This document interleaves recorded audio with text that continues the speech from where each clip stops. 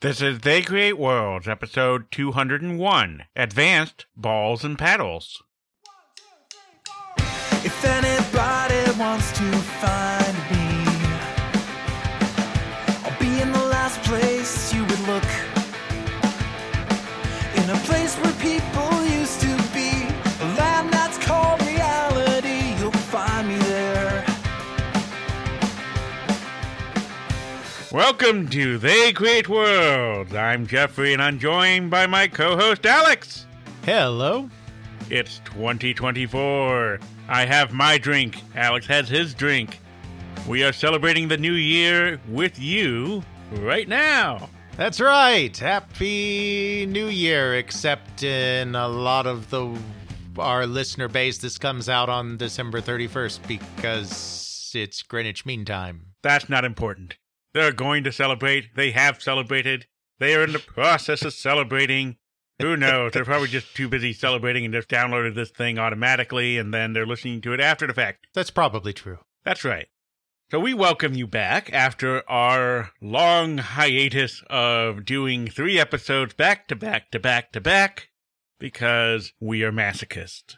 That's right, and for once you have no idea what we're talking about, even if you are a regular listener. We don't? Well, they don't, because we don't tell them at the end of the live stream, because I do not want to think up a new topic at the end of a live stream. Oh, that's true.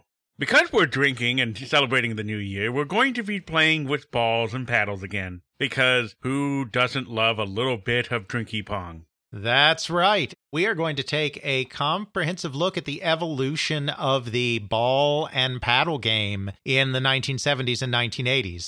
I know we've done Pong. I know we've done the cocktail market. We're not bringing back, I'm sorry to say, Big Jeffrey's Cocktail Pong Emporium. What we haven't done is really gone beyond that to show how we moved beyond the simple Pong ball and paddle games into the slightly more complex ball and paddle games. We did do a chapter reading of my chapter on Breakout, but the chapter readings, that's not our standard format, and I have much more to say than I could just fit in the They Create Worlds books. So we're going to take a comprehensive look at how this entire thing went from Pong, which we won't dwell on, all the way up to Arkanoid. Okay, so we get to play all the ball and paddle games. Possibly even pinball. Little bit. One of my favorite games on the NES was one of the pinball games where it became Arkanoid. Yes. Who do we blame at the start? We are past the Pong craze of dedicated consoles, or are we starting in the middle of that nightmare? Oh, we're starting way before that, Jeffrey. We're starting at the very beginning. We're starting at the beginning of humanity, Jeffrey. We're going back to the monolith in 2001. The Great Holy Dot of Azeroth? Sure. No, so before we talk about ball and paddle games specifically, I just want to take a moment, or, 20 moments, because this is They Create Worlds, to talk about just balls and things that hit them in general. Now, not to do an entire history of that. We're not going to talk about all the sports humanity's come up with, but just very broadly, most of the games from the very beginning of time that humans have come up with have involved either throwing objects or hitting objects or running after objects. As apex predators, that's how we hunted down our prey, was we would run them down and hit them or throw things at them or cause them to have a heart attack because we could dispense heat more efficiently than they could, and so they would have eventually dropped dead of exhaustion, and we'd still keep going. Hooray for sweat glands, Jeffrey. Yay, sweating! There's always been a fascination in humanity about hitting balls with sticks, bats, clubs, rackets, etc. Paddles, absolutely. It's just in our nature, and it's in our psyche to be. We like calculating the distance between ourselves and objects and the vector of objects relative to ourselves, because that is how we hunted. Was by calculating how far away something was and running to go get it. There's an inherent fascination to watching a ball bounce around, I think it's fair to say, for humans. Heck, just think of how much of our brains are dedicated to just calculating where our hands need to be if you're just playing catch with you and a friend. Mm-hmm. You're throwing the ball. Okay, I have to put this much energy into it so that it goes into this much of an arc with this much of a spin so that it lands in a rough location of where the other person can catch it. The other person goes, I have to instantly look, analyze, and know where to put my hand to catch this ball that's being sent by them in some unknown manner. Exactly. Balls fascinate us as humans. Bouncing balls fascinate us as humans. And the great thing is, a bouncing ball is really not very graphically intensive at all at its base level. I mean, you can make it graphically intense if you want. You can make a ball out of 2 million polygons if that's what floats your boat, but you don't have to. A little dot is a pretty good abstract representation of a ball. It could even be a square dot.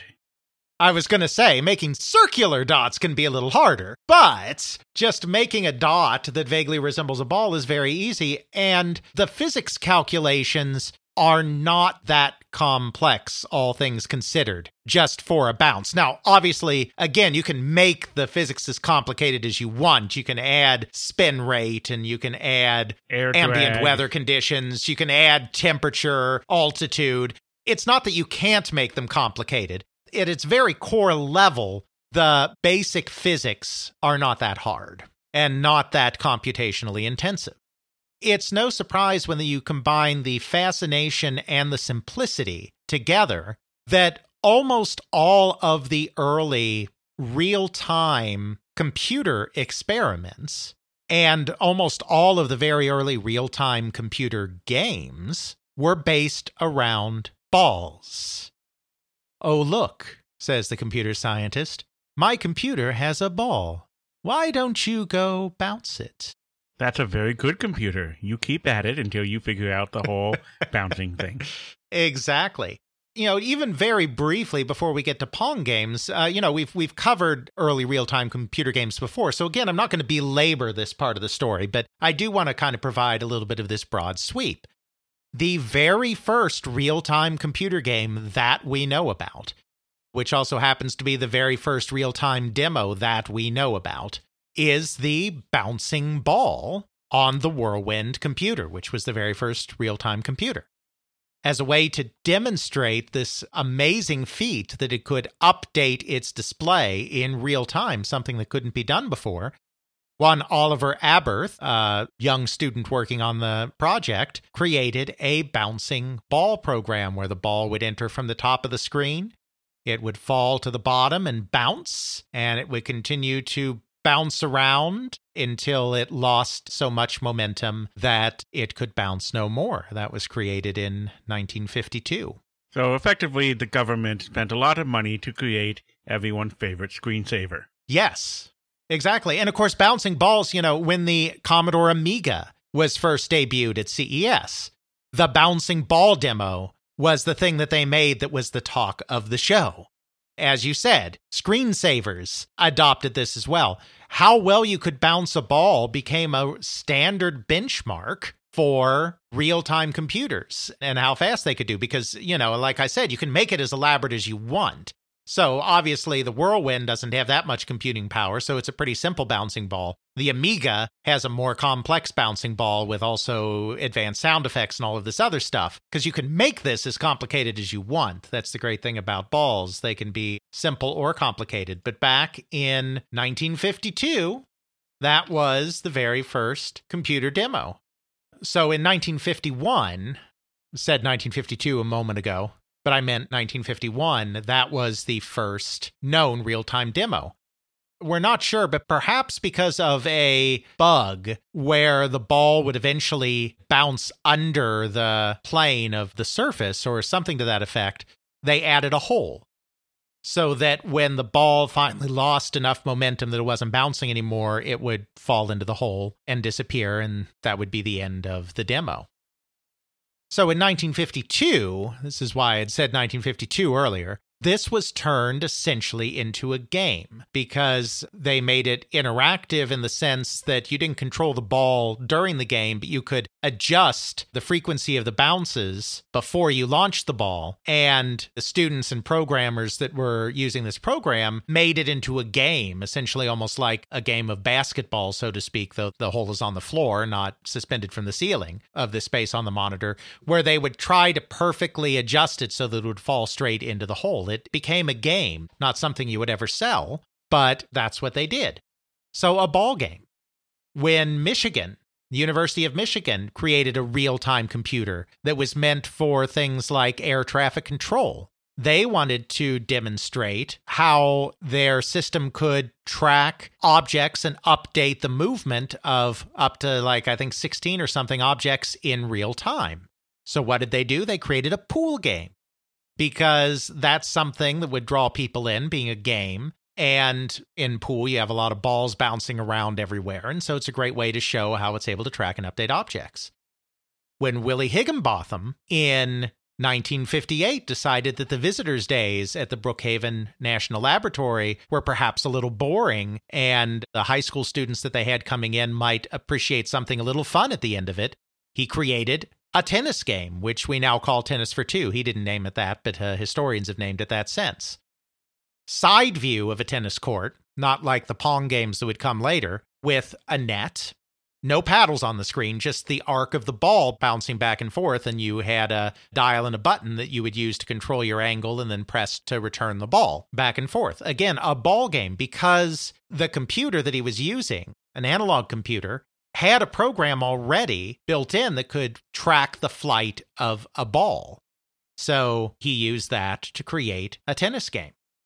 This fascination wasn't just in the computer realm, because there's actually a long history of this stuff in arcades as well in the coin-operated games industry. Now, in coin-op, because it really wasn't all of that feasible to have a game where a ball actually has to bounce over a net, like in tennis or table tennis.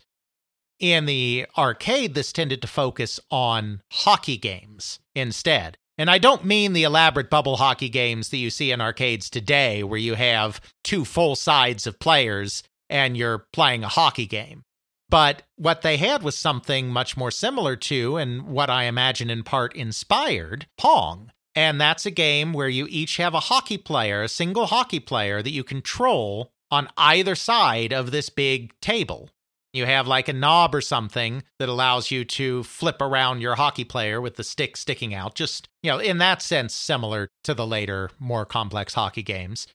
You would bat a puck or a ball. Even though they're hockey games, they often used balls instead of pucks because they rolled better and wouldn't get stuck on the table. You would bat it back and forth and try to get it in the other person's goal to score a point.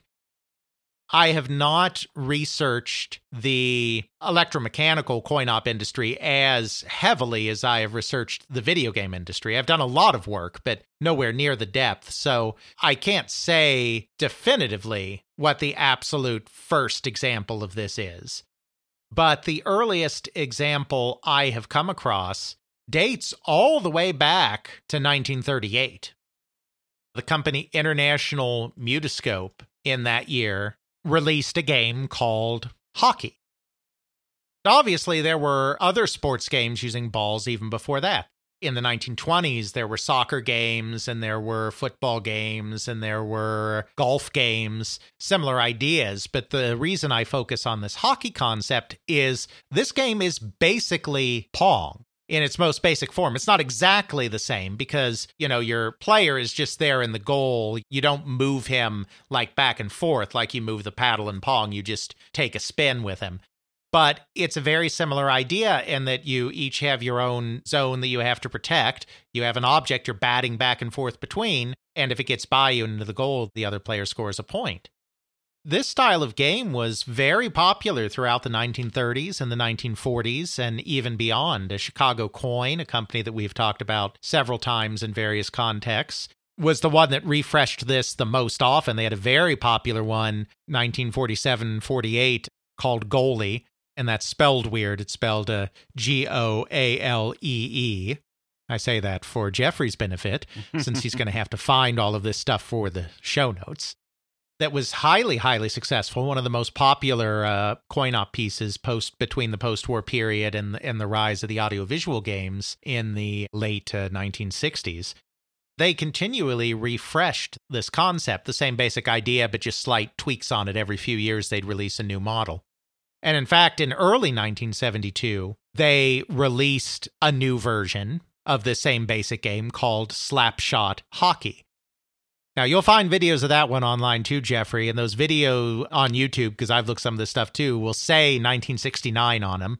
That is lies. Anyone that goes into our show notes to watch that footage, that is lies. I have the announcement in Cashbox for Slapshot Hockey, and it was announced as brand new in 1972. And just to be safe, because the whole run of it is keyword searchable on a couple of sites online, I ran searches for 69 and 70 just in case the version from 72 was an updated model and the one had been released previously, and it had not.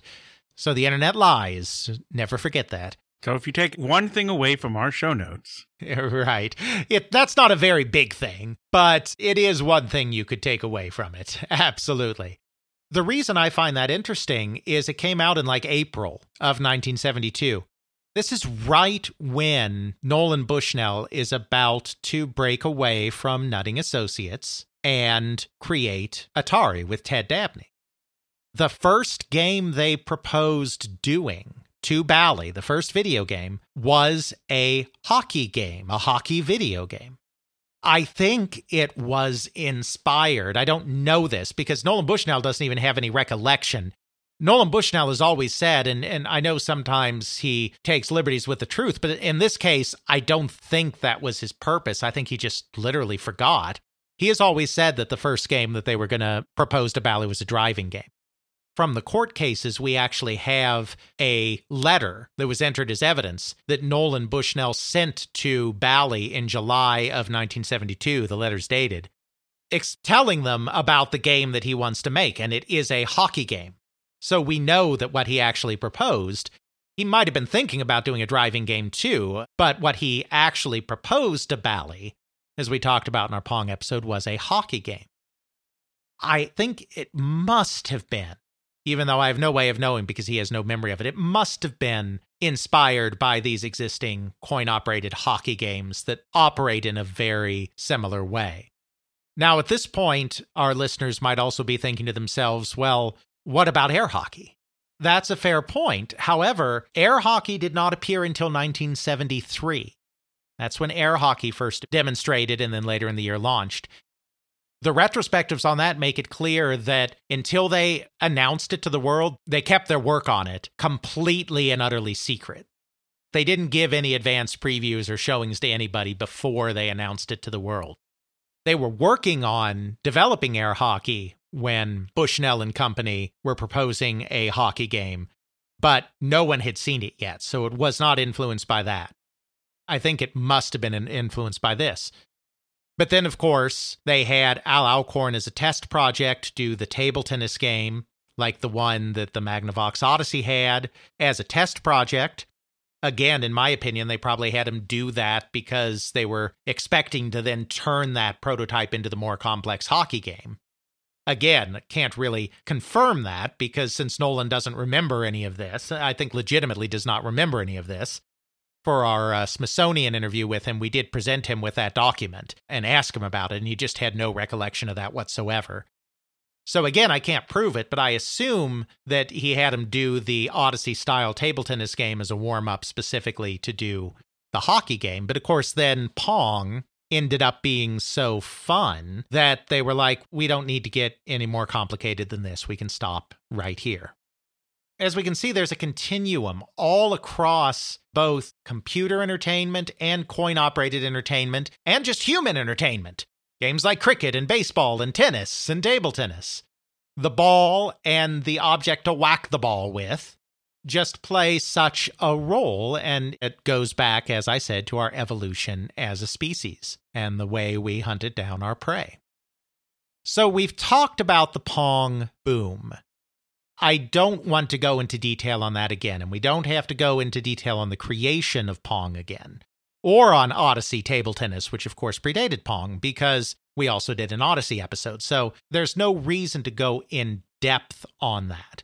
The one thing I will say is the way both of these came about. I mean, how did Odyssey table tennis come about? Ralph Baer wanted to create an interactive television game. The hardware had to be super cheap because this was going to be a consumer product, not a coin-op product like Pong. Therefore, the hardware he created could only create dots and a line. That was it. So he figured out a way to have 2 dots that each player could manipulate. Then Bill Rush was brought onto the project, one of his coworkers, and then he said, what if we did a 3rd dot and had that controlled by the machine? Then it could be a ball, and then we could have the spots bat it back and forth. That's how they ended up with their table tennis game, which also had a tennis variant and a hockey variant using different overlays. So again, it comes back to this idea that the most basic things that they could generate on a television for a reasonable cost were dots. Even though these were just square pieces of light, that's enough to suspend disbelief in a very abstract way and picture a ball being batted back and forth. And because we love following the path of a ball and intercepting a ball in flight, as I said, just innately as humans, despite its simplicity, that is immediately fascinating. I mean, Ralph Baer himself said that they didn't really have any interesting game ideas, nothing interesting enough to sell a system around, until Bill Rush suggested that 3rd machine-controlled dot. And that just suddenly made the system exciting. It's just there's something deep down innately exciting about an object moving around fast that you have to track. It's why Pong became a huge hit. It's why air hockey became a huge hit in the exact same year Pong did. In the same year that Pong and its clones were selling 70,000 units, and that's across, like half a dozen different companies. Brunswick was selling 33,000 units of air hockey. And, that was a single company. That's more air hockeys than any single company made of Pongs. There were only so many Pongs because so many companies were making it. So you had 2 games in 1973 in the arcade with the idea of batting an object back and forth, one electromechanical in air hockey, one video game in Pong, that were immediate hits because there was just something intoxicating about that. Obviously, pinball, to an extent, has some of the same thing going on as well. Once the flippers were added in 1947, that is, because you're following that ball around, pinging off of all of these targets, waiting for that moment when you get to target it perfectly with a flipper shot to send it to the part of the table that you want to go to next to keep scoring. It's that same fascination. Or you can just be a small child watching your father play pinball and just be fascinated as the ball goes around the pinball play set and makes all of the dingy noises. Yes, exactly. It's not a surprise, then, that video games would first attain their popularity through this very, very simple ball and paddle game that is Pong. It was kind of necessary because even in the arcade where you could charge more than you could for a Magnavox Odyssey, there was still a limit to how much you could do with the technology. As we've talked about many times before, it's pre-microprocessor. These games are being made with TTL, transistor-to-transistor logic, hardware. They're using state machines, they're using slip counters, they're using all of this kind of stuff. It's even before they're using chips of any kind in the games, because even putting ROM memory chips or shift registers into these machines is incredibly expensive. So they're using diodes for objects that they're representing on the screen, not ROM chips.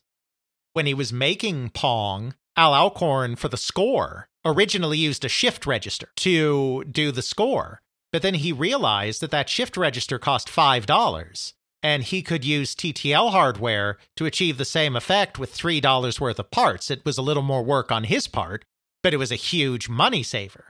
A $2 difference on a machine like that, where you are literally counting every penny because you're mass producing them.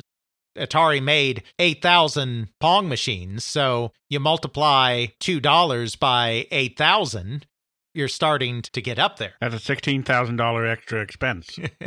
Exactly, and these add up because, that's not your only expense. They had very primitive hardware by necessity to keep the cost down. So again, just a simple ball moving around the screen with something resembling real physics is just captivating to us in the same way that monsters love lava lamps. Bonus points if you grew up in the 90s and get that reference. I'd be too scared. So it's just a match made in heaven. Pong is a big hit. Pong has the imitators. Pong has the variants. Pong goes into the cocktail market and goes into lounges and hotels. We've done that. Listen to those episodes. But then there's a very real question of what do we do next? Because the coin-op industry is very fad-driven and is very good at burning out fads very fast. I mean, pinball obviously endured, but there were so many products in the history of coin-op that were big for a second, then everyone jumped on the bandwagon and kept making the same thing, and then it just burned itself out. There were two kinds of companies that were making ball and paddle games in this early time, and we've talked about this a little bit before, but just to put the next part in context. There were the engineering firms that understood how this stuff actually worked. The companies that had worked with solid-state technology, TTL hardware, interfaces between computer hardware and televisions or monitors, etc. Then there were the traditional coin-op companies that had, to this point, pretty much done all of their work in electromechanical technology, steppers, relays, contacts, wires running between everything, who didn't really understand how this technology worked. So to keep ahead of all of the cloning, it was necessary for the companies that actually had some idea of what they were doing with this technology to innovate it and grow the ball and paddle genre in new directions to try to stay ahead and keep people interested. Of course, the first manifestation of this, which again we talked in our Pong episode, was when Allied Leisure, which knew nothing about electronics itself, but contracted with a firm called Universal Research Laboratories up in Chicago, URL, that did understand how solid-state technology worked, very quickly released a 4-player version of Pong, where you have 2 players on each side batting the ball back and forth. That was kind of the first obvious upgrade. Then the company Ramtech, which again was a high-end graphics display company, decided, well, we can create like a hockey variation on this. And they made a hockey game. They really understood the technology because they were in the high-end graphics display market. They entered video games because they were having trouble raising money to do their high-end graphical stuff, which was very cutting edge, but only had limited demand. The CFO of the company was actually a co-owner of the bar where Atari tested Pong, Andy Capps. So they saw the game very quickly because that was a regular hangout of theirs. And the owner, Charles McEwen, decided, hey, we can make these games too to raise some money. So they created a hockey variant where you're defending a goal. So you have an attacker and a goalkeeper. You're trying to knock the ball into the opponent's goal. So there's a few different things going on here to try to provide variations that vaguely resemble other sports. There'll also be a volleyball version where the paddle is moving along the base, and when it makes contact, instead of launching it towards the other side of the screen, it launches it in a parabolic arc to simulate volleyball. Taito does a basketball game we talked about in our episode on Tomohiro Nishikado, where the paddles move up and down, they move vertically, and again, when it hits it, it bounces off at a certain angle as you try to get into a basket. So that was the first attempt to move beyond, is let's simulate other sports. But then it starts to get more interesting when they move away from sports entirely and start to think about what other kinds of things can we do with these simple mechanics besides simulating missing a tennis ball or scoring a hockey goal or making a basket.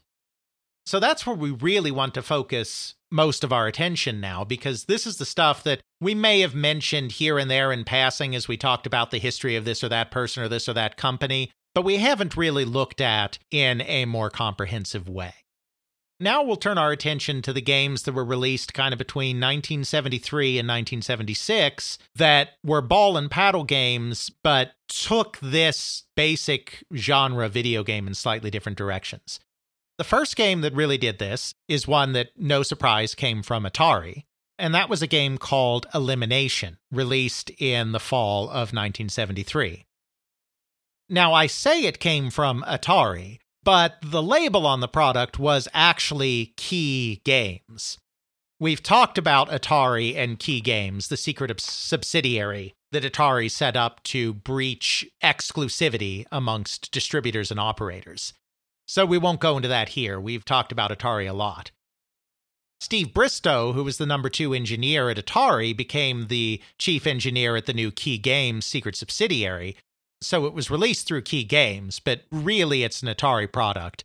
Atari released its own version of it early the next year as Quadrapong, but the original version was Elimination.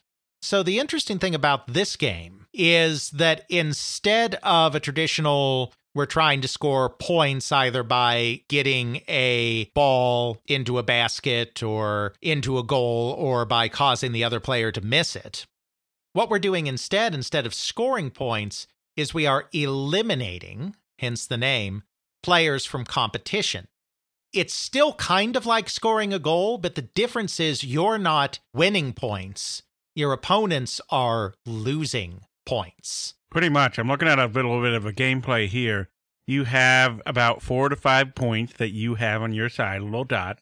As the gameplay progresses, every time you miss blocking a goal, your points go down.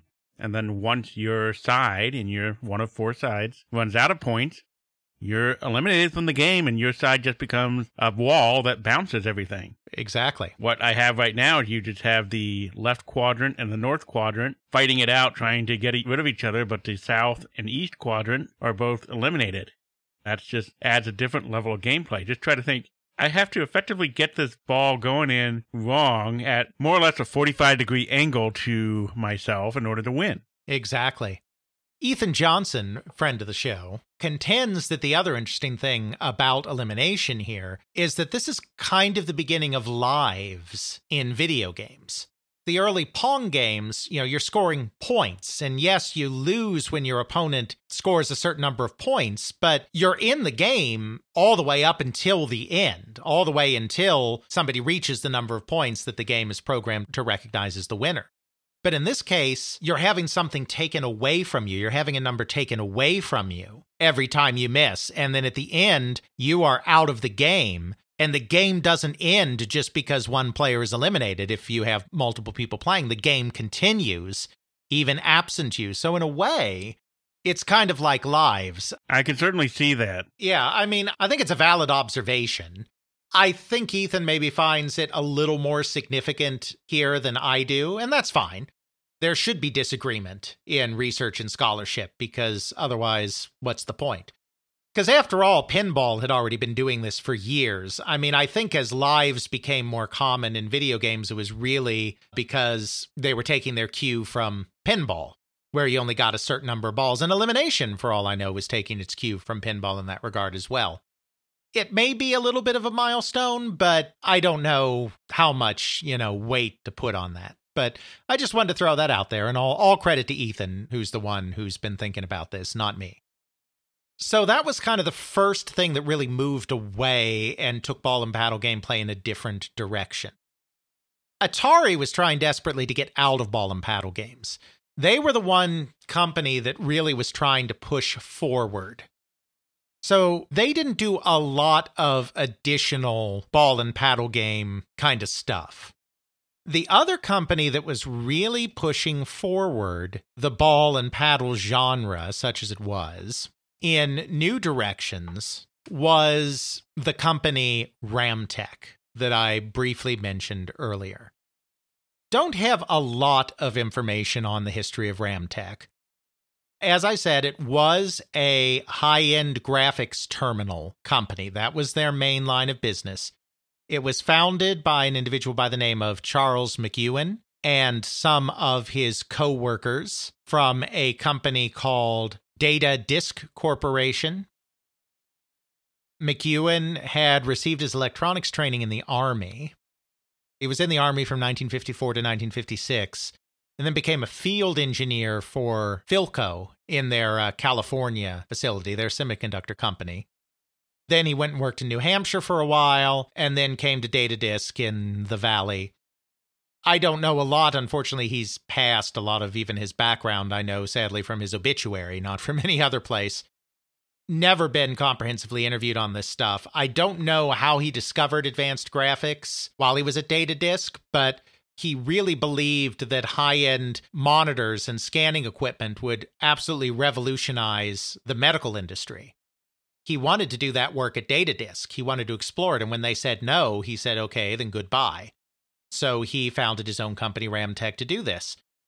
Their products were used in some of the earliest CAT scanners in the medical field, also used in the Viking 2 program at NASA, satellite launched off into space to take the pretty pictures. Like I said, because this stuff was so high-end and so cutting-edge, there weren't a lot of takers for this technology yet, and it was very expensive to work in. So the company was having real trouble getting the money it needed to stay afloat. As I said, Andy Capp's, where Pong was tested before wide release in 1972, was a regular hangout for the Ramtech engineers because they were also in Sunnyvale, just as Atari was, and the CFO owned a stake in the bar, so it was one of their main hangouts for their engineers. The Ramtech people were amongst the very first people to see Pong. They were like, oh, this looks interesting. And you see, this very first prototype of Pong was actually placed on top of a barrel. It didn't stand on the floor. The prototype still exists. It wasn't a floor model. It was just a smaller tabletop model. So it was sitting on top of a barrel. And one of the Ramtech people, a guy by the name of Pete Kaufman, who we're going to hear more about later, he comes over and looks at it, but also tries to move it. The reason for that is he wants to see how heavy it is, because that would give him an indication of how much money it was making, how many quarters it was taking in. He found the thing was very heavy. He figured, because he knows this technology stuff, he knows the technology itself isn't that heavy. He figures if it's that heavy, that's because it has a lot of coins in it. So the Ramtech people are onto this Pong thing very early. As I said previously, McEwen then decided, well, this stuff is a cinch for us because the electronics we make in our regular business are way more complex than this. So we can throw together our version of this and put it out there and make some money and fund our other business, our core business, our most important business by selling these things. So that's how he saw the business. He saw it as a side business. But because the games were so popular in the beginning, they kind of became the tail wagging the dog for a while. Now, that would change by the late 70s. But in the early 70s, the video games became the tail wagging the dog. They were taking in more money than the core business at Ramtech. So they naturally decided to keep this going. And because they were so good with the technology and had really good solid-state engineers there, they were actually able to start innovating a little bit on these ball and paddle games. They did the hockey game, like I said. They did a few of these kind of variants. But the next game that we really want to talk about with them, well, there's two of them. First, they created a game called Wipeout. This was very similar. It was a copy in a way of Atari/Keys Elimination. It had the same basic gameplay as Elimination, and it came out after Elimination. But they added what they called a frustration bumper in the middle of the play area. So there was this kind of cross-shaped bumper right in the middle of the play area, and if the ball hit that, it would ricochet off of that rather than passing through to the other side. This made the elimination-style gameplay even more unpredictable and made it even more challenging to track the ball because you had way more surfaces that it could ricochet off of. It is exactly like Elimination, but all you have is this plus in the center that the center of that plus, whenever the ball gets near it, weird things happen. Exactly. So it just makes that slightly more interesting. Now, Ramtech is a very small company. I mean, it's still a startup. It was founded in 1971. This is just 2 to 3 years later. Their first games were 73, and then Wipeout was early 74.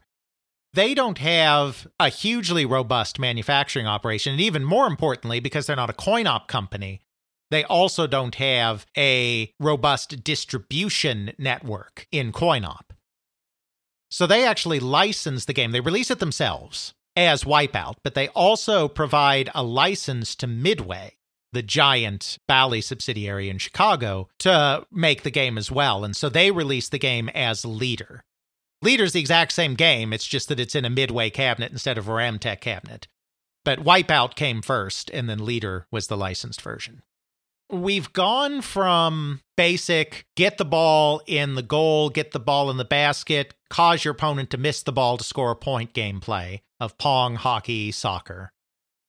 Now we've moved it on a little bit to this multiplayer competition where your goal is essentially to destroy the other player, so to speak, make them lose all their lives, with an increasing level of sophistication by adding the cross-shaped bumper in the middle.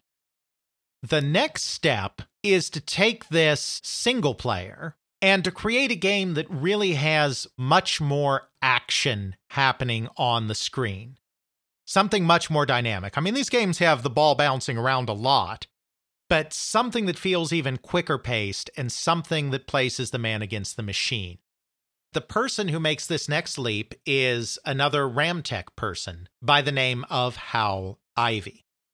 Hal Ivey, who is someone I've interviewed, was an Air Force person stationed at the satellite test facility on Onizuka Air Force Station, which was right by Sunnyvale, California, where all of this stuff was happening. He was an engineer. He specialized in telemetry systems. So it's the same kind of thing, the idea of representing and tracking objects, which is what all of this stuff is doing. That was his specialty. So because he was also at the heart of where this was all happening in Silicon Valley, he saw Computer Space in 1972. Nolan Bushnell and Ted Dabney's very first video game released through Nutting Associates, and became very interested in the technology. Then, of course, he also saw Pong when Pong came out. Here was something that he looked at and was like, I think I can make one of these too. So that's what he did, just all by himself in his 2-bedroom apartment. He got the parts together and created a Pong clone of his own, and then looked for someone to sell it to. So he was naturally drawn to Ramtech, because Ramtech was the other Sunnyvale company that was doing this kind of thing. Ramtech was very impressed with his engineering ability and gave him $2,000 for his Pong clone design. Now, they never released it. This thing was never released by the company, but they paid him for the design, probably as much as anything, to make sure that he didn't go sell it to somebody else, and then offered him a job. So he took a part-time job with the company. He was still in the Air Force at this point. But on nights and weekends, he started designing his second video game after his Pong prototype. Like I said, this time, according to Ivey himself, whom I interviewed, his goal was to create a game with a dynamic playfield and lots of action. He created a one-player game where there's a paddle at the bottom of the screen that you control, move back and forth, just like you've moved all the paddles in all these other games. There's a ball that comes in from the top for you to bounce, and then there are these other dots filling almost the entire screen. So your job is to bounce that ball off of that paddle to connect with those other dots and make them disappear. That sounds familiar. Yes. And he called this game Clean Sweep. If you're thinking it sounds a lot like Breakout, that is where this story is eventually going. Now, there is one thing that is very different about Clean Sweep from Breakout, and that is there is no ricochet off of the objects you are eliminating. So these circles, dots, balls, whatever you want to call them, fill basically the entire playfield. And as you bounce the ball off, the ball will make every single dot that it hits in a line disappear. It doesn't ricochet off of anything. The only thing it ricochets off of is your paddle. But this created a very dynamic single-player game where there's a lot of action going on, which is exactly the effect Ivey wanted to create. You're trying to get the ball to hit every single space on the screen. Exactly. There are a couple of interesting other things about this game as well, technically. You'll notice if you look at the game, instead of having the traditional rectangular flat paddle of all the other ball and paddle games, this one has a paddle that is slightly curved. It looks a little more like, say, a flying saucer or something, rather than a flat paddle, right? It looks more like a dome to me, but yeah. A dome, that's a good way to say it. Ivy did that, and again, he told this to me when I interviewed him. Ivy did that because he wanted to make it very clear what the angles were. All of these games, going back to Pong, used a segmented paddle, where if the ball hit a certain part of a paddle, its vector would be different depending on which part it hit. But Ivy really wanted to make that clear visually as well. So that's why he wanted a curved paddle, but to achieve that, he actually had to create a real graphical element to create that curved paddle. So Clean Sweep was one of the earliest games that actually had ROM memory on the board in order to store that image of the paddle. Grand Track 10 from Atari also had ROM memory and just beat Clean Sweep to market. So it wasn't quite the first game with ROM memory, but it was one of the very, very first. The other thing is that in order to facilitate those dots disappearing, he also incorporated RAM into the game to keep track of what's going on the screen. As far as I know, it was the very first video game, coin-operated video game, to incorporate RAM memory on the board. He needed a little bit more of an advanced hardware to do what he's doing here, though it's still a relatively simple setup to get a pretty fun effect. And Clean Sweep was indeed a hit. Now, a hit in 1974, a year that, as we've talked about, was a down year after the massive successes of Pong the year before. A hit in 1974 doesn't look as impressive compared to a hit in 1972 or 1982, but it sold about 3,500 units. And the big thing is that how you know it is a success, and we have this from a deposition that Charles McEwen gave in a court case, is that the game re-entered production twice. So those 3,500 units, which again is a number we have directly from McEwen that he gave under oath, so that should be an accurate figure. Those 3,500 units came in 3 production runs. It is very rare to return to a coin-op game once you have taken it off the production line, because coin-op is novelty, coin-op is about the new, and the public's always looking for the next new thing. By the time your run is done, there's no point in returning to the well, the public wants the next thing. So the fact that they had to put it back into production 2 times, as McEwen said, shows that this concept was very popular, far more popular than you can tell just from the relatively modest unit total of 3,500. Like you said, it's just rare to have it go back in production, but to do it twice speaks volumes. Exactly. So Hal Ivey was responsible for this next big innovation here. And then the other innovation that was kind of similar to what Ivey was doing that also happened in 1974 was bringing pinball into the ball and paddle genre. How Ivey did that a little bit in the sense that he put objects on the screen that you were meant to collide with, which is very much what pinball's all about. But as I said, there was no ricochet, there was no resistance. It's just you're trying to hit every segment of that screen with your paddle. Now, whether Clean Sweep was the inspiration or companies were just like, we should do pinball next to try to extend this ball and paddle thing, I don't know. But there were 3 games that came out near the end of the year that incorporated a pinball element. And the first of those came from Atari. It was the last significant ball and paddle game that Atari released during the rise and fall of Pong. Obviously, we're going to get to a very significant ball and paddle game they released later. But I'm just talking about in this 1973-1974 Pong boom bust period. That was the game Pin Pong, 2 words. That they released in about October of 1974. So Elimination from Atari comes out in September, October 1973. Clean Sweep from Ramtech comes out in April 1974. Pin Pong from Atari comes out in October 1974. So this market's evolving rapidly. This is all happening in a very short period of time, as we've talked about before in our episode on the Pong boom and bust. Pin Pong really just tries to be a primitive form of a pinball machine.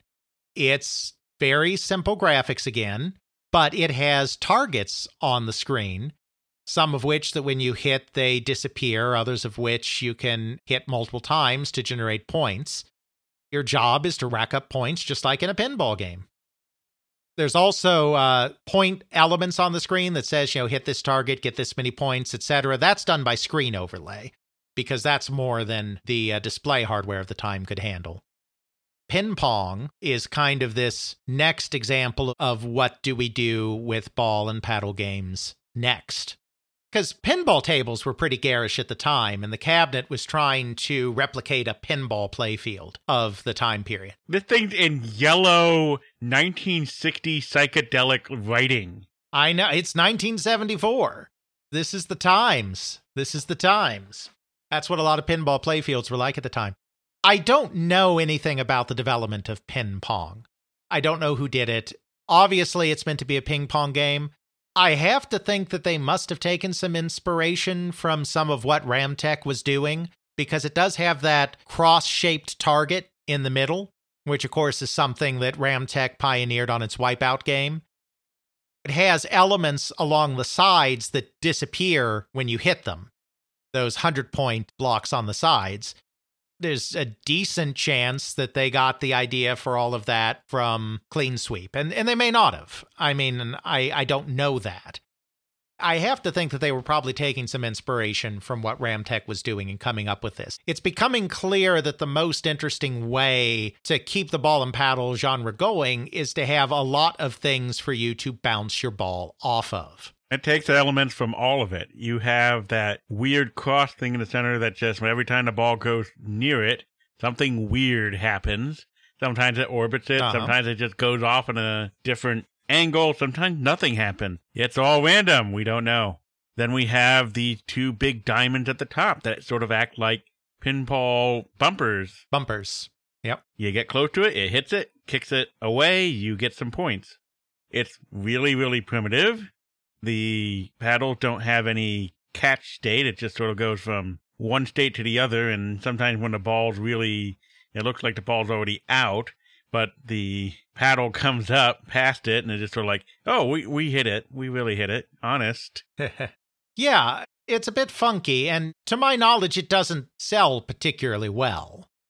Because after all, there's real pinball in the arcades, and at this point in time, video game systems just can't simulate that excellent tactile feel of pinball in any convincing way. And so if someone's going to come to the arcade to play a pinball-like game, they're just going to play pinball. They're not going to play ping pong. So TV ping pong, for those reasons, wasn't really a success, but this was kind of the next stage of trying to figure out something interesting to do with ball and paddle games, and kind of people were figuring out this idea from Clean Sweep that it's kind of fun maybe to clear the screen of targets, but then they also want to combine this pinball element a little bit of having more ricocheting action on the playfield. Ping pong is an example of that. But Ramtech is also continuing in this direction, and they're working on their own pseudo pinball game called Knockout. Now, you're not going to find Knockout if you look online, because they never actually released it. The only reason we know that they were working on this thing is they did announce it in the trades, that it was something they were working on that was going to come out, but it never did. However, thanks to that same Charles McEwen deposition that I talked about earlier, we do know that they licensed. He doesn't mention Knockout by name, but he describes how they licensed a game to Midway that they did not release themselves, called TV Flipper. So I presume TV Flipper was an evolution of Knockout, since that was the game that ultimately released. Now, you're not going to find TV Flipper, unfortunately, online either. Like I said, I don't think these pinball-style games really did that well. So my guess is Midway didn't have a big production run and they just haven't survived. However, there is another game that, from the looks of it, from just comparing the flyers and whatnot, looks to be basically the exact same game. And that is a game by a new entrant in the field here called Exidy that is named TV Pinball. So Exidy is caught up in this exact same web. this Silicon Valley nexus where Atari and Ramtech are, because Exidy is actually founded by one Mr. Pete Kaufman, whom I mentioned earlier, who was one of the very first Ramtech executives to discover Pong. Ramtech was in the video game business because they figured it could fund their primary business, but McEwen's first love was still the graphics display terminals. The video games were a sideline. Pete Kaufman, however, saw video games as the future of entertainment and decided that he really wanted to be in this business for real, not just as a sideline. So he actually left Ramtech in late 1973 and established his own company, Exidy, which was a portmanteau, a combination of the words excellence in dynamics, Exidy. He took personnel from Ramtech when he founded the company. Then, in fact, even a little later on, not at this point, but in 1975, he even poaches Hal Ivey away from Ramtech. So there was a lot of sharing of people and knowledge between these two companies. So the fact that TV Pinball and TV Flipper are so similar looking, I assume that Exidy got some kind of advanced notice, kind of knew that this game was coming from Ramtech and made their own copy version of it. I don't know exactly what the story is here, but they're so similar that there has to be something going on. TV Pinball takes a slightly different approach from Pin Pong because it's not trying to replicate in a very primitive way a pinball table playfield like Pin Pong is. Instead, it's really more of an evolution of the clean sweep concept. But now we're combining clean sweep with ricochets. So just like clean sweep, you have objects all through the middle of the screen. You don't have as many as in clean sweep. There are gaps between them. But you once again have targets arrayed in the middle of the screen. And you once again have a paddle at the bottom of the screen, and you want to knock the ball off the paddle and hit these objects to get points. However, this time not only do the objects disappear, but your ball does ricochet off of them when they do. Then in addition to that, you have the objects arrayed around the edge of the screen as well. And those objects do not disappear, but you can hit them as well and they ricochet off to get additional points. It's kind of an evolution of the clean sweep idea. I think you can see if you look at the one video I've been able to find of it, which isn't even in the original cabinet, but it's somebody who restored a TV pinball board and is playing it through an old CRT television. It's interesting. You got it all bouncing off of the side, the top, and the very small array of dots. You don't have the pinball features anymore where you're trying to shoot a ball and then keep it up there like the previous game. This is very much more in the line of a primitive version of Breakout or Arkanoid. Absolutely. Certainly, in a way, an evolution of the clean sweep concept as well. So we're inching towards that. But then, of course, these games are coming out at the end of 1974. 1974 is the year, as we've talked about in our Pong episode, that the Pong market just tanks. The ball and paddle market just tanks. Everyone's sick of them. The market's oversaturated. These newer concepts aren't really catching on. And so everybody, for the most part, just takes a break at this point. There are a couple of really insignificant companies and some cocktail table companies that release ball and paddle games in 1975. But the big companies, the Ataris and Midways, and even the smaller specialized companies like the Ramtechs and the Exidys, they stay away from this in 1975. Ball and paddle is dead. But the engineers at Atari aren't completely ready to give up on ball and paddle games just yet. I have to imagine the reason for that, though this is speculation on my part, is that the nice thing about ball and paddle games is you can create a pretty decent amount of fun for cheap. You don't need fancy advanced graphical elements. You don't need super duper advanced physics. You don't need highly specialized control schemes. You can get a lot of gameplay value out of a rectangular paddle, a square ball, some targets of whatever shape, a black and white monitor, some TTL hardware, and a dial, the so-called paddle controller. So they're really cost-effective games. If you can get a hit with a ball and paddle game, you're going to really roll in the dough because you can sell that for the same price as you're selling, or a similar price as you're selling some of your more advanced games, but your profit margin is probably going to be a lot higher because the technology is simpler. It's a genre that continues to have an appeal even after that first boom and bust cycle, I think in part because it is possible for it to be both simple and addictive if you can hit the right formula, the right balance. The Atari people aren't willing to give up on it quite yet. They're thinking about new ways to carry this forward. They're really thinking in terms of improvements to Clean Sweep. We know this because I took a trip to the Strong, taken a couple of trips, and looked through their archive of Atari coin-op documents. We have some product schedules and engineering reports that give some tantalizing clues as to the progress of how this game came about. And a lot of these findings were summarized by Ethan Johnson, friend of the show, in his blog post called A Breakout Story that we will put in the show notes. It's solely authored by him, and he did a lot of the research. It also made use of some of the research I did. I kind of helped out on constructing some of this timeline. But we were able to kind of come up with a timeline of how Breakout came to be. The way Atari worked at the time, they still had a relatively small engineering department. The way they would often come up with game ideas is they would go away and have brainstorming sessions. They would have off-site brainstorming sessions where everyone was allowed to pitch ideas, not just the engineers, but if there were other people there, cabinet designers, industrial designers, artists, executives, whatever, anyone could pitch a game idea.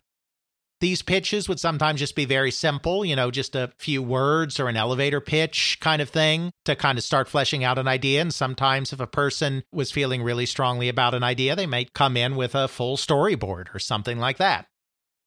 In the case of Breakout, we know that they held a brainstorming session in January 1975 because we have a memo from Steve Bristow, who was the head of engineering at the time, summarizing this January 14th, 1975 meeting. It gives a list of the games that they had brainstormed at the session, and there are two entries here that are particularly relevant on this document. One is a game that is called Bricks. There's no description or anything. It's just called on there Bricks.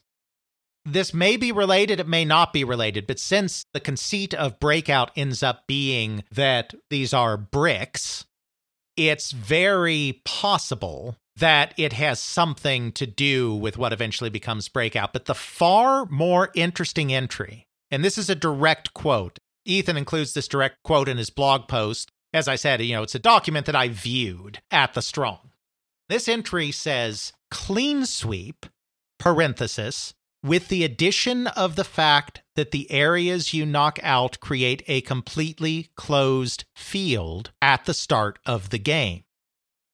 Now that sounds an awful lot like Atari looked at Clean Sweep, thought that was kind of fun, but we could make it better by having the objects you're knocking out create a solid closed field at the start of the game, which is exactly what Breakout does. I mean, Breakout's only on a small portion of the screen at the very top, but that is exactly what Breakout does.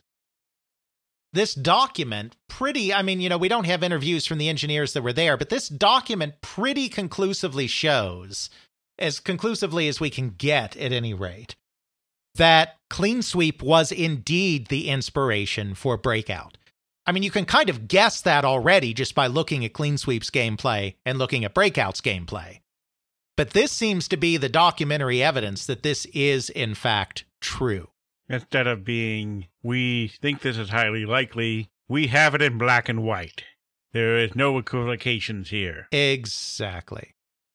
We do know from other memos, and these memos are incomplete, so it's not like we have a complete picture of everything. It's scattered whatever happened to be saved by somebody. Also discovered another memo from the very next month, February the 12th, 1975, which again shows a list of projects in progress. No descriptions or anything, it's just projects in progress. And at that time, there's a project called Brick Game that is shown as being under development by an engineer by the name of Dave Dean, an engineer that I have no familiarity with, other than he's just a name on a page. He's not an engineer that I know anything about. We don't know for sure if this Brick Game is their very first attempt to do Breakout, because we don't have enough information. But there's a decent chance it is, since, as I said, Breakout is very much a brick game. Though this could be a separate game, and the clean sweep idea could be completely unrelated to Brick Game. I want to be very clear on that. There's a little speculation here. Now, according to Steve Bristow and Nolan Bushnell, the idea that became Breakout, which is presumably this clean sweep with the addition of the fact that the areas you knock out create a completely closed field at the start of the game, was a game that Bristow and Bushnell thought showed a lot of promise, but that the engineers just did not want to work on. Ball and paddle games were considered dead at this point, that we'd had the collapse of the Pong market. They really wanted this to be made, but nobody wanted to do it. The solution came through an obnoxious young tech that basically nobody at the company liked, by the name of Steve Jobs. And yes, we mean that Steve Jobs. Yes. So this story has been told in a few different places by a few different people, but the version that I choose to believe is the one that I was told by Joe Keenan, who was the president of Atari at the time. The reason I believe Keenan's version is he has not really been interviewed about this very much. So his version was, in a sense, less tainted. The Breakout story, the story of Jobs and Wozniak doing Breakout, is a well-known story. Not trying to claim I'm breaking any fantastic news there. But Bushnell is often taken credit for getting him involved in the making of the game. But I kind of believe Keenan's version more because it makes a lot of sense. So the way Joe Keenan tells it, who, as I said at the time, was president of Atari, Steve Jobs came into his office and basically said, hey, there's this guru I want to go see up in Oregon, because he would often go back to the area around Reed, Oregon, where there were some hippies and such that he had hung around with for some time. I need some money to get up there. Is there any way I can do any extra jobs to get the money? The reason I think he probably asked about this is, funnily enough, this was actually his second stint at Atari. He was originally hired in 1974 as a technician, and then decided that he wanted to go on a spiritual retreat to India. Al Alcorn, who was heading engineering at Atari, kind of as a way to help him out, said, okay, fine, we have a problem with one of our games in Germany. So we'll pay for your ticket as far as Germany if you'll implement the fix for this problem for us. Now, Jobs is not a particularly accomplished guy. He's given the fix. All he has to do is follow instructions. From there, you're on your own, but we'll get you as far as Germany if you take care of that for us. So he's like, sure. So they did that deal. So that's probably why he came again. I mean, this travel is nowhere near as dramatic as going to India. He went to India. He had some interesting times there. Came back to the States, did some primal scream therapy for 12 weeks. That's a thing.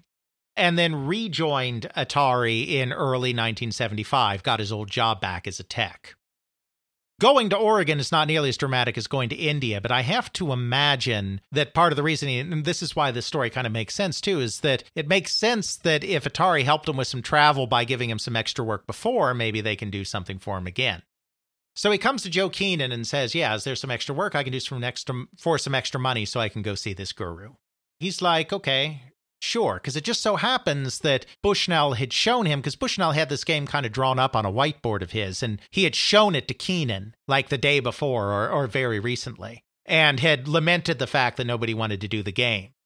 according to Keenan, he's the one that had the idea, rather than Bushnell, of maybe having Jobs take a crack at this game. So he took him over to Bushnell's office and they showed him the mock-up of the game and all of this stuff and asked if he'd do it. And they also said that if you're able to reduce the chip count, we'll give you a bonus for basically cutting the cost of the game by reducing the number of chips needed in it. He was like, sure, that sounds good.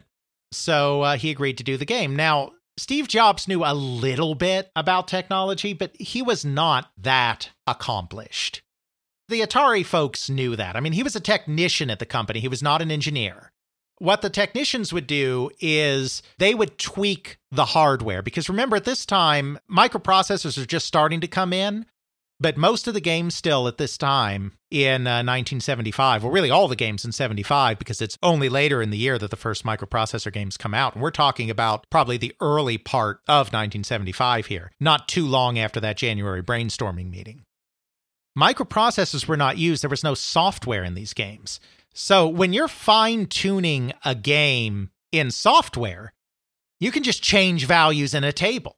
If you want the car to go a little faster, you just change that value in the table or wherever you've stored it within your game code, and blip, bleep, bloop, your car goes faster. Well, you can't do that with TTL hardware. It's all in hardware. There's nothing to program. So if you decide, actually, we need this car to go a little faster, you have two options. You can recreate the entire board again from scratch, which seems kind of inefficient to make one little tweak. Or you can just take that little part of the hardware you need to change and solder some kind of bridge on there that changes that hardware in whatever way you need to change it to make it do what you want. So that's what a technician like Steve Jobs primarily did. As the engineer was working on the game and testing the game and tweaking the game, he'd be like, oh, we need a little bit of this here, we need a little bit of that there. He'd make notes of that on the schematic, hand the schematic off to his technician. Everyone had a technician paired with them. And then the technician would do those tiny little tweaks. So you had to know a little bit about what a PC board looked like, and you had to be comfortable with a soldering iron, but you didn't have to have a lot of great engineering skill or understanding, because you're basically just following the instructions that your engineer is giving you for soldering this stuff together. They knew that he wasn't much of an engineer, but they did also know that he was friends with Steve Wozniak. And they knew Steve Wozniak was an amazing engineer, because Woz would come by and visit Jobs sometimes at Atari. And one time when he came, Woz had actually created his own Pong game just for the fun of it once. He brought that in to show the Atari folks one time, and Al Alcorn was so impressed by his engineering that he offered him a job on the spot. But Wozniak did not want to work for a startup. He was at HP designing calculator circuits, and that was his dream job, and he was never going to leave. He didn't end up working at Atari, but they knew that Steve knew him. And according to Bushnell, and I believe this, just because people have said that Wozniak would hang around the building sometimes. So even though Bushnell sometimes embellishes, I think this is probably true. They figured that if they were giving the job to Jobs, that he was probably going to bring in Wozniak to do it for him. The basic concept of this game was designed in this brainstorming session and following it. We don't know exactly who did it. Bristow and Bushnell have taken credit for coming up with the basic design themselves. It's possible other engineers did it. Then, was this Bricks game in any way related to it? I don't know. It's muddled. But Jobs did not design the game. The layout of the game, the objective of the game, the fact that you have a paddle at the bottom and that you knock out the bricks and it ricochets and all of that, that was designed already. But Jobs gave that to Wozniak, and Wozniak actually implemented this probably sometime between January and March 1975. For more information on why we think the timeline is the way it is, you can look at Ethan's blog post, which we'll put in the show notes. Now, as I said, Jobs had to go see a guru, and he wasn't going to get paid until this job was done. So he actually lied to Wozniak and told them that they had 4 days to complete this project. Now, Atari had not given them a 4-day deadline. They didn't care. But Jobs was specifically trying to get his money so that he could go up north. So he needed it done. So they spent 4 days. They stayed up 4 days straight. Wozniak designed this thing, and while it was being debugged, he'd go play Grand Track 10, because Wozniak was a big arcade rat. The reason he would come by Atari so often is Atari had a game room with games on free play, so Jobs would bring him in, and he could play all the games for free. So he alternated between working on the game and playing Grand Track 10, and over 4 days, they completed this thing. They both got mono. They were both exhausted and ill at the end of it, but they got it done. They removed a bunch of chips. They got their big bonus. Very famously, has been told in other sources, Jobs didn't tell Woz about the bonus and held that back because they were given a development fee and then on top of that, the bonus. So Jobs split the development fee 50-50 with Woz, but didn't tell him about the chip removing bonus and actually kept all of that money. Woz found out later when he read a profile in a TWA airplane magazine on an airplane about Bushnell and Atari that told that story and kind of hurt his feelings a little bit. I imagine so. This was years later after they founded Apple and everything. So yeah, that's a bit of a thing, but they got it done and they got paid. Now, the problem was it was unusable. A lot of the common tellings of the story are that it was unusual because Woz was such a mad genius that he created a design that other engineers couldn't understand, so it couldn't be replicated for mass production. That seems to be embellished and not true. The problem was that Woz was kind of an atypical, self-taught, quirky engineer, a brilliant engineer, but didn't do things in a standard way. That much was true. But the problem was it turned out that there were some logic errors in what he did, and it didn't actually quite work properly the way it was supposed to, because they got it down from like 100 chips to like 40. There's bound to be some bugs if you're staying up 4 days straight and going a little crazy trying to get this thing done in 4 days. There's bound to be bugs. You don't have time for QA. Yeah, exactly.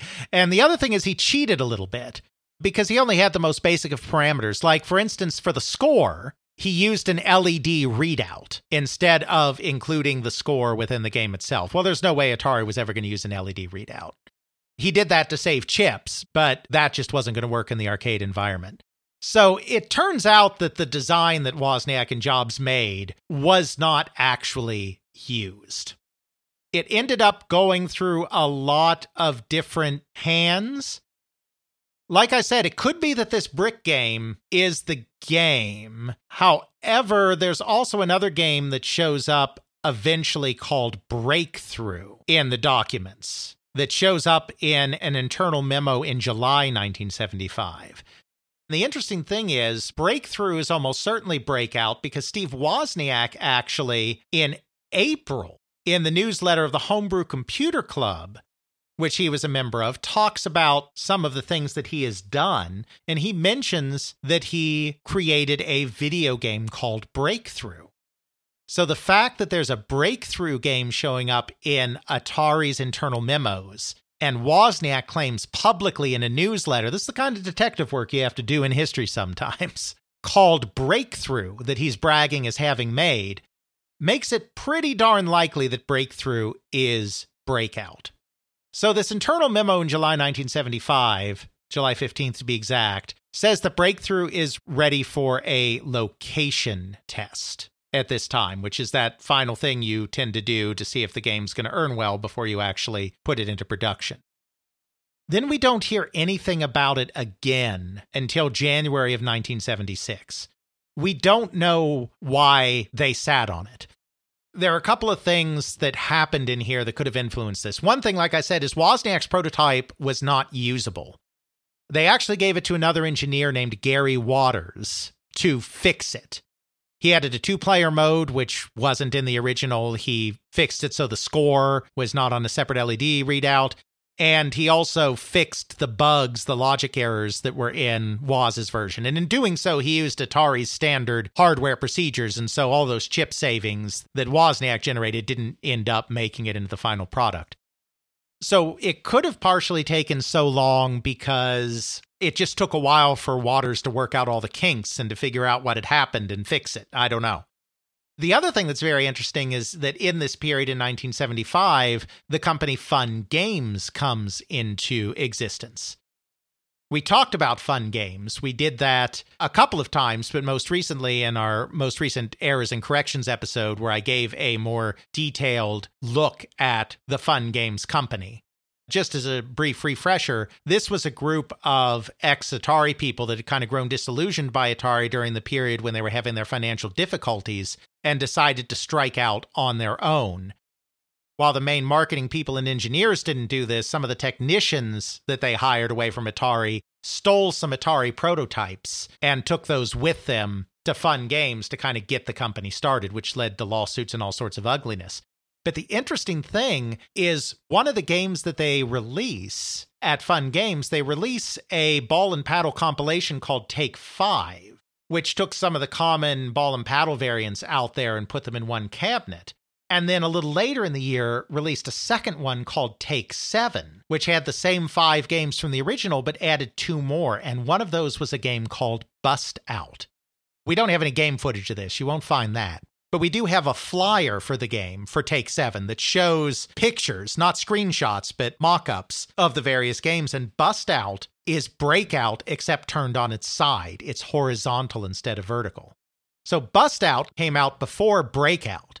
But since Fun Games stole all of their stuff from Atari, it's clear that they got a prototype of the in-progress Breakout game, and released a version. So I don't know if they decided to sit on it as well because that had happened.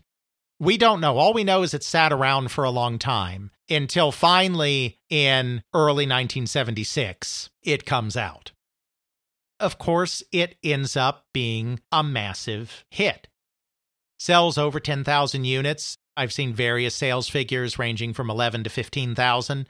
Don't know exactly which is the most accurate, but it was definitely more than 10. We know that much. Which was a mammoth hit in 1976 terms.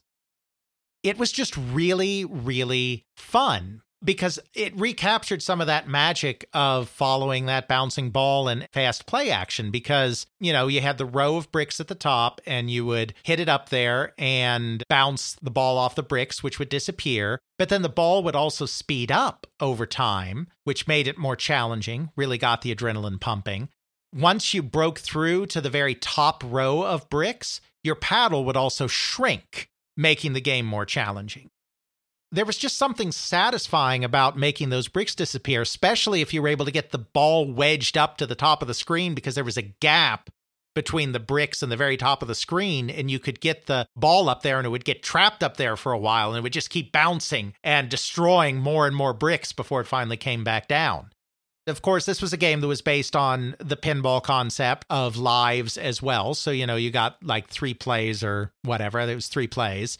So, you know, there were consequences. You had to keep the ball bouncing or your game would be over. This was kind of one of those first hints that it was really going to be those big adrenaline games that were going to be the big successful games and not necessarily some of the more staid target shooting and driving games that had come out in previous times, which required some skill but didn't necessarily get the blood pumping in the same way as a fast action game like this. Breakout represents a new height for the ball and paddle genre, something that was left for dead after the collapse of the Pong market in 1974. In part 2 of our look at the evolution of the ball and paddle genre, we will see how Breakout creates a worldwide phenomenon after it goes to Japan, and then the further ways that ball and paddle games continue to evolve in the 1980s. I was wondering if you would have to make this part 2 or not. Oh, yeah, I figured I probably would. But I never know for sure until I start talking and don't stop. Well, we will see you in part 2 on January 15th, 2024. Can't believe I'm saying that. Next time on They Create Worlds. Check out our show notes at podcast.theycreateworlds.com, where we have linked to some of the things that we discussed in this and other episodes. You can check out Alex's video game history blog at videogamehistorian.wordpress.com. Alex's book, They Create Worlds, the story of the people and companies that shaped the video game industry, Volume 1, can now be ordered through CRC Press and at major online retailers. Email us at feedback@theycreateworlds.com. please consider supporting us on Patreon at patreon.com/theycreateworlds. You can also help by getting the word out by leaving a review on your favorite podcasting service. Intro music is Airplane Mode by Josh Woodward, found at joshwoodward.com/song/airplane mode, used under a Creative Commons Attribution license. Outro music is Bacterial Love by Roland Music, found at freemusicarchive.org, used under a Creative Commons Attribution license. Why is it 2024 now? I didn't get a memo. I didn't give consent.